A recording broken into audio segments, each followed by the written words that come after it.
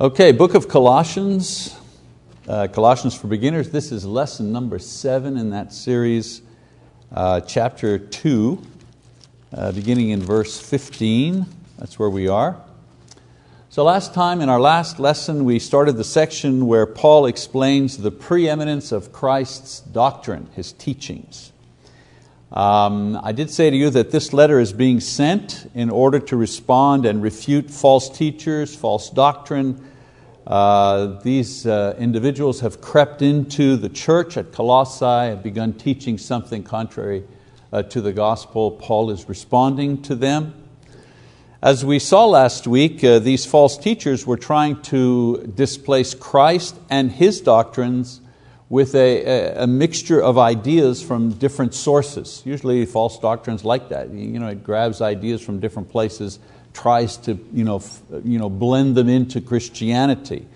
For example, there was the pagan idea that various spirits, and in this particular case they were saying angels, the idea that various spirits were responsible for the manipulation and the care of the creation and should somehow be honored or worshipped for this activity. There was also an insistence that in order to be acceptable to God, one had to observe Jewish traditions and the Jewish law, especially the requirement to be circumcised. So it was a mixture of pagan ideas, some Jewish ideas, and mix all these together into what they were saying, a new and improved gospel. So the false teachers, the Judaizers as they were called, were boasting that their Jewish heritage, of which circumcision was some kind of badge of honor, and their insight into these supposedly new religious mysteries made them superior in some way to the Gentiles. You want to be religious, you want like high-class religion like that we have, well, you have to do what we tell you to do. That was kind of the attitude. So they used this attitude and teaching about angels and circumcision requirements to try and draw the Gentiles away from their faith and their dependence only in Christ, and their faith in Christ for their salvation. So in this letter, Paul responds in several ways. First of all, he shows that Jesus, and only Jesus, is the link between God and man. Jesus created the world for His purpose and He maintains it, and the point is not the angels.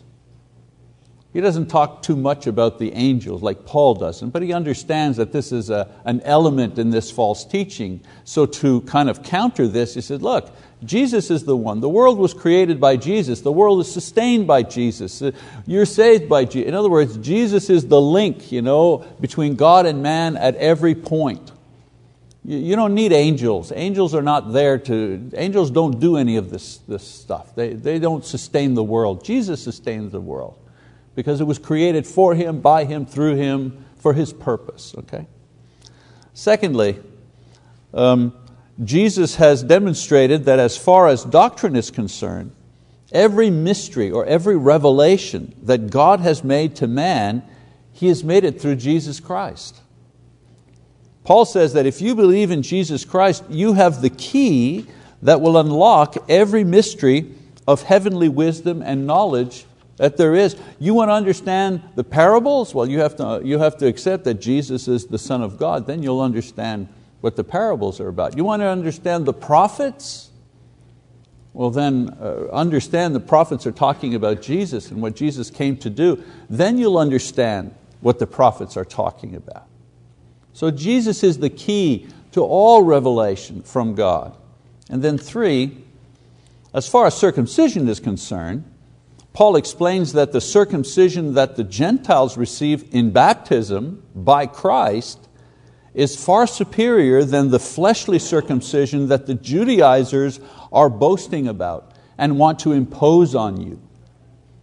He teaches them that Jesus has cut away their old man of sin and given them the Holy Spirit in baptism.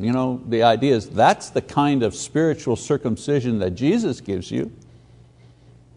And this spiritual circumcision results in forgiveness and in eternal life. 2 things that mere physical circumcision could not and did not accomplish.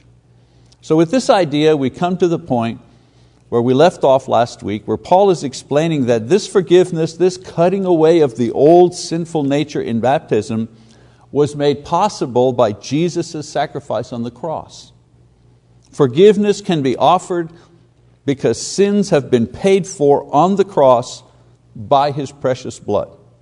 So as we continue in this section, Paul is going to give several other things that Christ accomplished with His cross. And he's going to admonish them to not be pulled away from this teaching. So we move to chapter 2,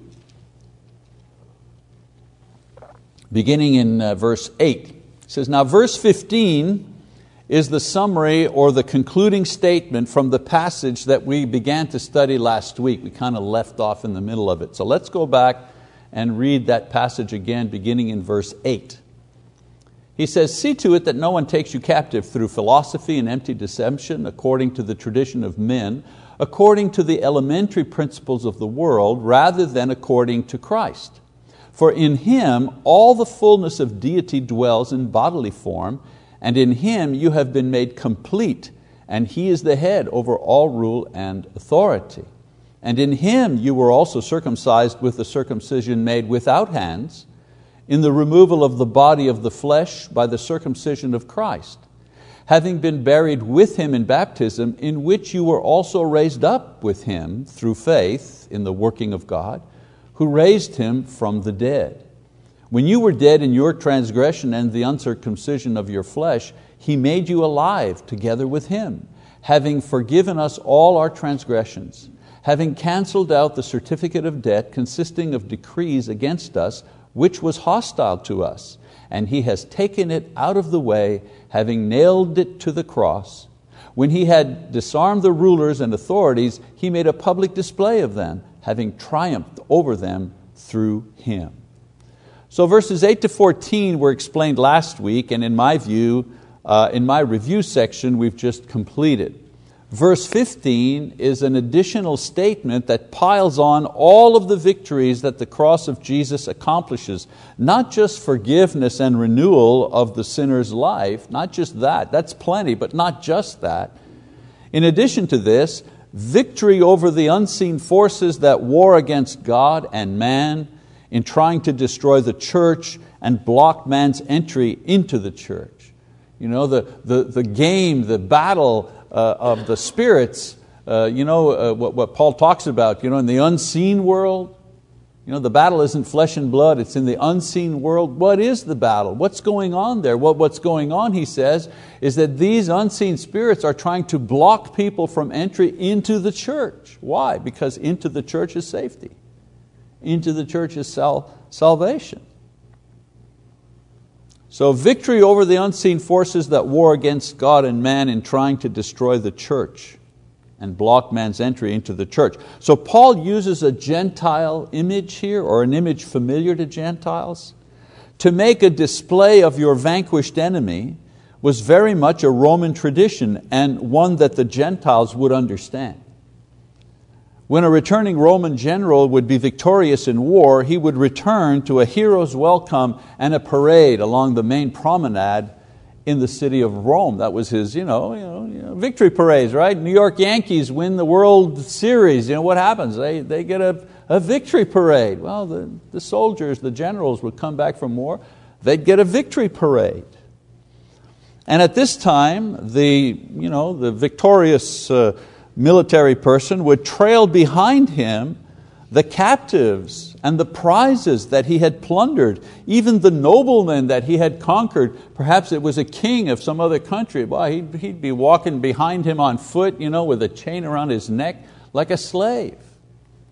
So Paul uses this kind of imagery to describe Jesus' victory at the cross and the defeat of the spirits and the satanic angels who lost in their effort to possess and destroy mankind, because Jesus' blood and His word now protect believers.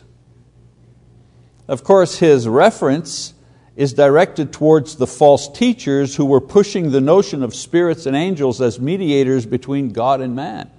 He's saying, hey, forget about the mediators, the angels, the spirits. When Jesus died and resurrected from the cross, He won a victory, and all these individuals are trailing behind Him. The evil spirits and Satan and the false teachers and all these people, He's vanquished all of these people. So no faithful angel or spirit would be in such a position, to usurp Christ's word and authority. No angel, righteous one anyways, would do such a thing. So there were evil spirits, and the teachings was not much more than magic and doctrines of demons and the occult. To call upon a spirit to manipulate something in the physical world, that's the basic definition of magic.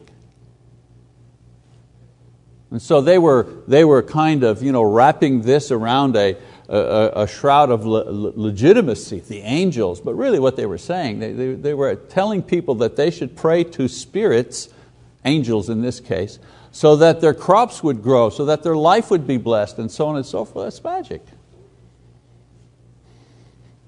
So in verse 15, Paul adds one more link in the chain between God and all. Remember I said, there's a link between God and the link between God and man is Jesus. The link between the creation is Jesus because He created it. The link between the saved and God, Jesus, because He's the Savior, and so on and so. He's the head of the church.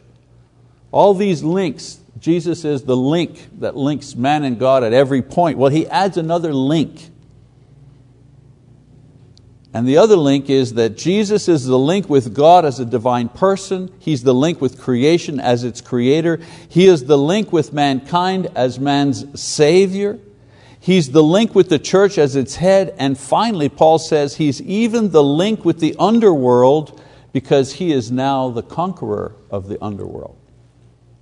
He's even the link with the false prophets and the demons and so on and so forth. Not that He is in league with them, but He has defeated them. So now that Paul has finally or firmly established Jesus as the preeminent individual in their spiritual lives, and His teachings as the preeminent doctrine to guide them, he warns them of the various traps set by the false teachers and their doctrines. And nothing has changed. These traps, they're still used today. So here are the traps he talks about. First of all, there's the trap of false authority. Because only Jesus is the authority. No other authority other than Jesus and other than the authority that He gives. So in verses 16 and 17 he says, "Therefore, no one is to act as your judge in regard to food or drink." How many religions have the leaders of those religions telling their followers, oh, you can't drink this and you can't eat that and you can't eat that on that certain day and so on and so forth. To this day we have religious leaders acting as judges over men and women, telling them what they can eat and what they can't eat and so on and so forth. And what does he say? No one is to act as your judge in regard to food or drink, or in respect to a festival. You must go to a certain city on a certain day or one time in your life, and you've got to worship and you've got to do the pilgrimage. You must do that. If you don't do that, you won't be saved. You won't go to paradise. To this day, we have people lording over others what kind of festival that they need to attend, or in regard to food or drink, or in respect to a festival or a new moon. What has he got here? Or a Sabbath? A little more familiar, isn't it? We have groups within Christianity that say, no, you need to worship God on the Sabbath, on the Saturday, that's Sabbath, because if you don't, you're lost.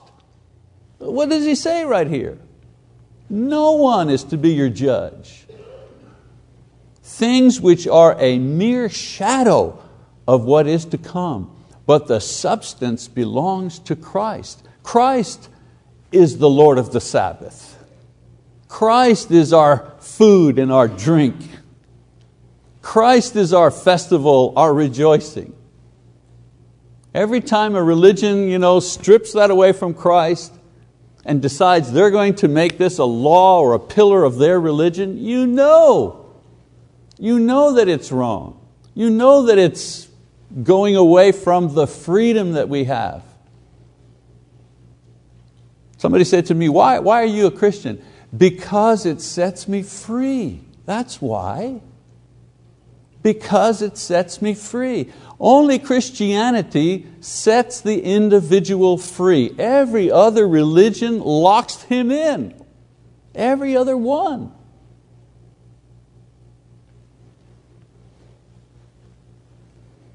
So in this section we catch a glimpse of how the Judaizers were trying to manipulate and dominate these Gentile Christians. What do you think these wars are about? These groups within Islam, why do you think they're fighting each other?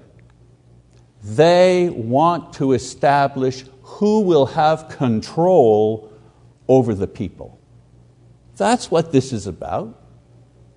And why do they attack the West? Because they want to dominate the West. Why?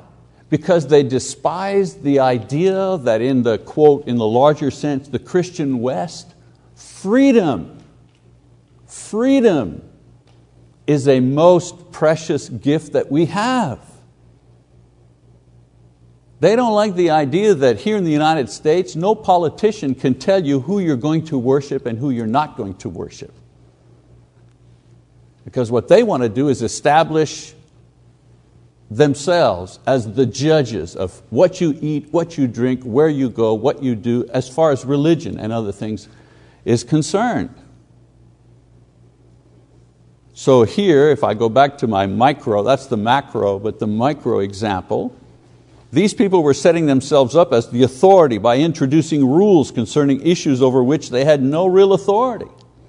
Laws on food and drink which the Jews had in the Old Testament, no pork, the priests were not allowed to drink alcohol when they were serving in the temple, so on and so forth. And the Pharisees, they had raised these to a point of obsessiveness. I mean, the Pharisees, the legalists, they were tithing salt, pepper, oregano, if they had it in those days, I don't know. Rules on observing certain feasts, again, that were part of the Jewish culture in the Old Testament, the Passover and Pentecost,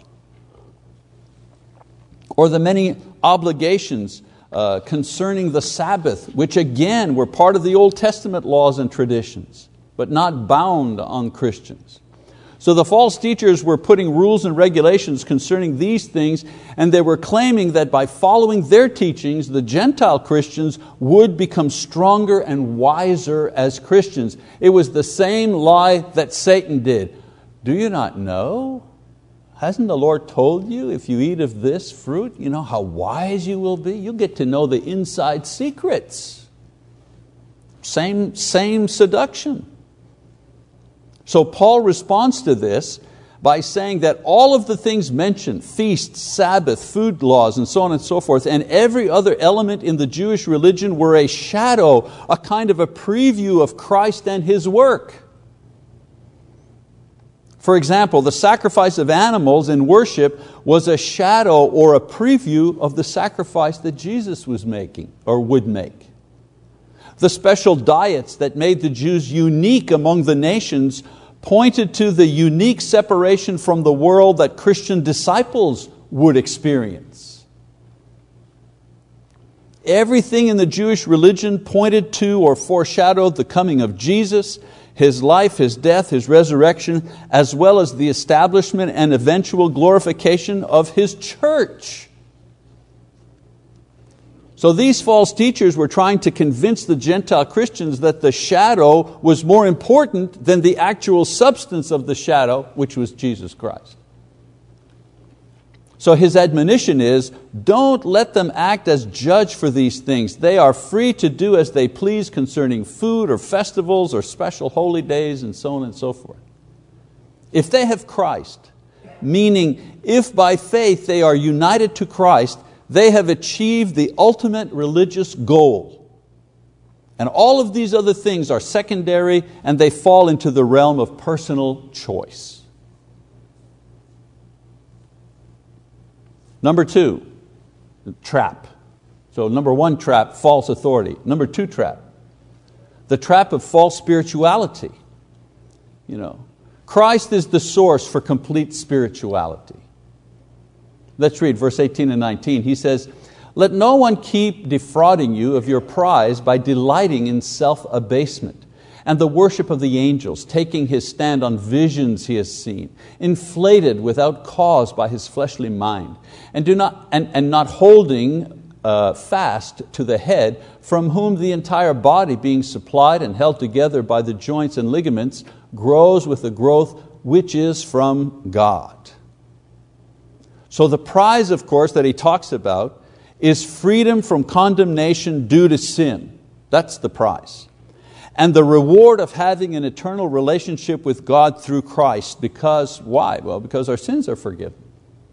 So Paul says that Gentile Christians should not allow anyone to deny them this prize, claiming that they are not spiritual enough to deserve it, and basing this denial on their concept of false spirituality. In other words, oh, you're a Christian, you believed, you were baptized, yeah, well, that's not quite good enough. not quite. You think you're going to heaven just because you trust Jesus? Well, that's not very spiritual, is it? In the Judaizers' case, their claim to superior spirituality was based on their practices and their claims, which Paul enumerates briefly. He talks about self-abasement, meaning asceticism. Wearing a hair shirt or tight belts, or not eating any meat, or whatever. Vows of abstinence from marriage or certain foods, or codes of conduct. They're saying, look how spiritual we are. We don't eat meat. We've foregone marriage. That means we're more spiritual than you are, because we deny the body simply for the sake of denying the body. And don't get me wrong, denying the body is not a bad thing.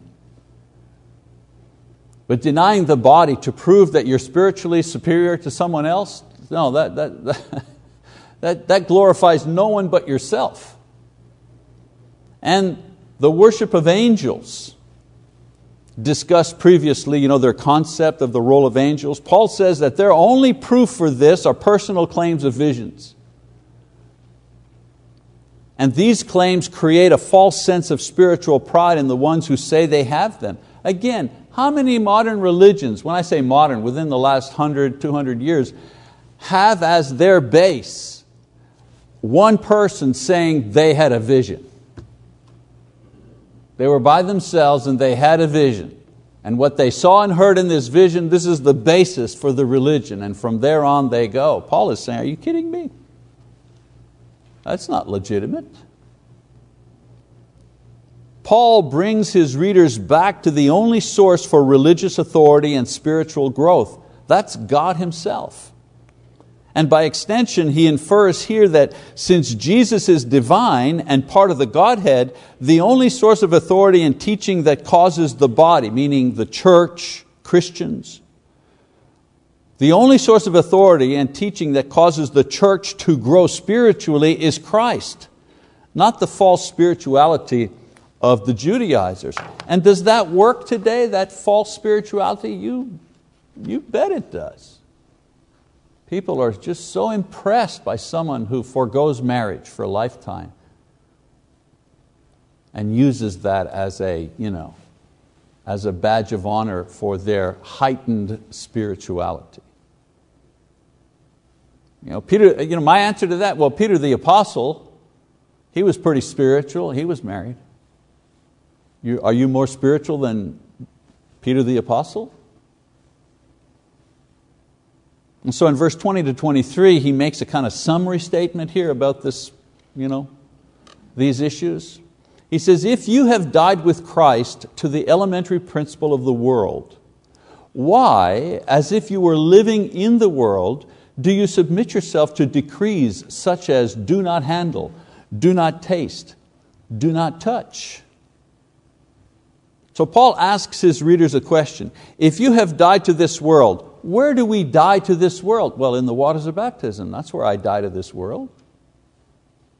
So if you've died to this world and have risen, new creation, well, how am I a new creation? Well, my sins are forgiven.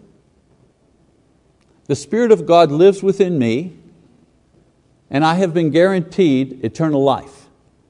That's a new creation right there. So if you've died to the world, risen as a new creation, why do you think that material things such as that are temporal, like food or feasts, and human teachings from the Judaizers, why do you think these things will have any effect on you, for good or bad? You know, the day I walked out of the waters of baptism, all my sins were forgiven, all of them, forever. And the Spirit came within me, forever. And I was guaranteed eternal life. No matter how long I lived in this world, another 2 years or another 70 years, I was guaranteed eternal life. Here's my question: who can improve on that? What other religion can add something to that? Who can make me closer to God than I already am through Christ? Well, no one. So you can't manipulate or improve or destroy spiritual things with physical things. I forgot to read verse 23. Let me just finish that up and I'll continue with my comments. So he's talking, things of food or feast and so on and so forth, and he makes a parenthetical statement. He says, which all refer to things destined to perish with use. So don't eat this, don't do that. All those things, they're going to be destroyed. In accordance with the commandments and the teaching of men, he says, these are matters which have, to be sure, the appearance of wisdom, self-made religion and self-abasement and severe treatment of the body, but are of no value against fleshly indulgence. When I was younger, very young, I came out of the Catholic Church, so on and so forth, but I did spend some time in a monastery. And I thought maybe at that time, maybe that might be the life for me, contemplative life, being a monk, Augustinian monastery out in Vancouver, Canada. I spent time there. And I remember just observing. I was still thinking things through, I was reading the Bible, I hadn't quite found the way yet. And usually when you begin searching for God, you begin searching in the religion of your parents, because that's your baseline, that's where you start. And so I figured, I grew up Catholic, so there must be something there. So let me investigate that all the way, not just casually. Let me just go right to, becoming a monk. And I spent time there. I'd work in the week and I'd go to the monastery on the weekend, spend time. And what I saw in there was exactly what he's saying here. They were never to marry. They took vows of poverty, meaning that they had no money to themselves. They pooled everything together. They lived in community. They would fast. They went to Mass every single morning. This was the life. And the time that I was there, I saw, and I'm not judging now, I'm just saying what I observed. I observed jealousy. I observed gossip. I observed sexual impurity. I observed all the sins there that I saw in the world. And said to myself, well, if they're doing this here, what's the point? There's got to be something else. And I just continued searching. That's what Paul is talking about here. All of this self-abasement and this ritual, this religious ritual, this grandiose type of religiosity, it's no guard against sinfulness and fleshly indulgence. This does not work for that. You cannot manipulate or improve or destroy spiritual things with physical things. If you have eternal life through Christ, how can eating or not eating certain food add to this or take away from this? Well, it can't. So So Paul does admit that from a human perspective, these practices, asceticism, religious festivals, traditions, religious garb, and all that kind of stuff, it seems spiritual. It looks religious to the human fleshly mind. He concludes, however, that none of these things gives one the spiritual power to overcome sin or to be forgiven for sin. Only the blood of Jesus removes the stain of sin. Only the Holy Spirit within the Christian and the Word of God can enable the Christian to overcome sin in his life. While I was in the monastery, we did a lot of things. But one thing we never did, I never saw, I'm not saying nobody ever did it, but I never had a Bible study there. I went to morning mass, I went to evening vespers, and I'm saying prayer time. I in my room, which was just a little cot and a table and a small lamp and a chair, that was the room. There was a missal. You know what a missal is? Not a rocket missile, but a missal. It's like a prayer book, a Catholic prayer book, daily prayer book. That's what I had in my room. There was no Bible to be seen anywhere. There was never a Bible study. Perhaps during the Mass the priest would read a passage. Today's passage is this. But there was no explanation of what that passage, how to implement that. Now I'm not saying there's never any Bible studies in any monastery, no. But in my experience there, the Bible was not the center of the activity. And only resurrection and glorification can free man from sin forever. Not asceticism, not rules, not food or drink laws or religious rituals or false religious teachings. These things do not set us free. So, in this section, Paul really focuses on the teachings and the tactics of the false teachers, revealing their basic worthlessness to achieve any spiritual goals. And he also establishes the gospel, the teachings of Christ, as preeminent, sufficient, and effective in accomplishing our dearest spiritual desires. And what are our spiritual desires? Well, to be forgiven for sin, to have a clear conscience, to be enlightened spiritually.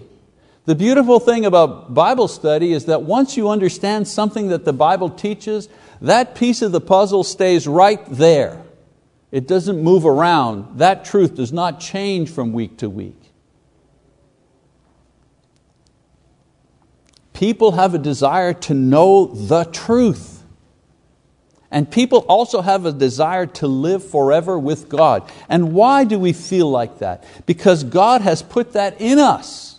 He has created us in such a way that we seek to live eternally. We seek Him. Okay, so a couple of modern day lessons from this section I think can help Christians maintain their faith in the here and now. So first lesson is here. Be careful.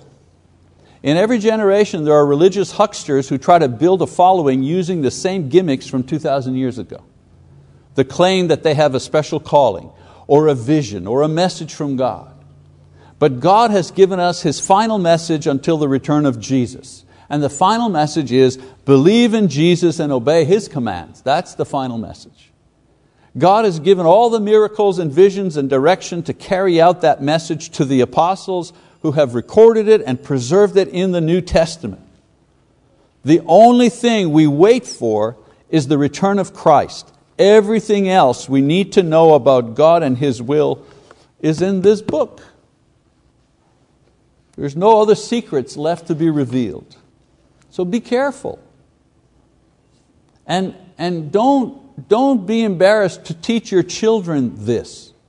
That they be careful, that they pay attention. You're not being narrow-minded if you teach your children that Christianity is the true religion of God. Okay? You're not being narrow-minded. You're being wise. Only the devil and the atheists in the world want you to be broad-minded, to tell your child. When I hear parents say sometimes, I'm just going to teach them all the religions and just let them make up their minds when they grow old. Really, there's a recipe for disaster right there. So be careful. Number 2, be confident. Don't let gurus who starve themselves or never marry or live in caves make you feel unworthy. Religious zealots with a one doctrine religion, don't let them make you doubt. New religious movements with lots of publicity, don't let them sweep you up. Criticism or scorn of the Bible, don't let that weaken your faith. If you've been united to Jesus Christ in repentance and baptism, and if you continue to follow Him daily, you are forever a child of God and your salvation is absolutely guaranteed. Nothing you can do or say will make you any more saved. Nothing you can do or say will make you more pleasing to God than the fact that you are faithfully following Jesus. God is pleased with those who believe and obey His Son. This is the ultimate spiritual condition, and it's the only way to spiritual growth and eternal life. Be confident in Christ. Don't worry. Just believe in Him and know that His promises will be fulfilled to you. All right, well there's lesson number 7 in the series.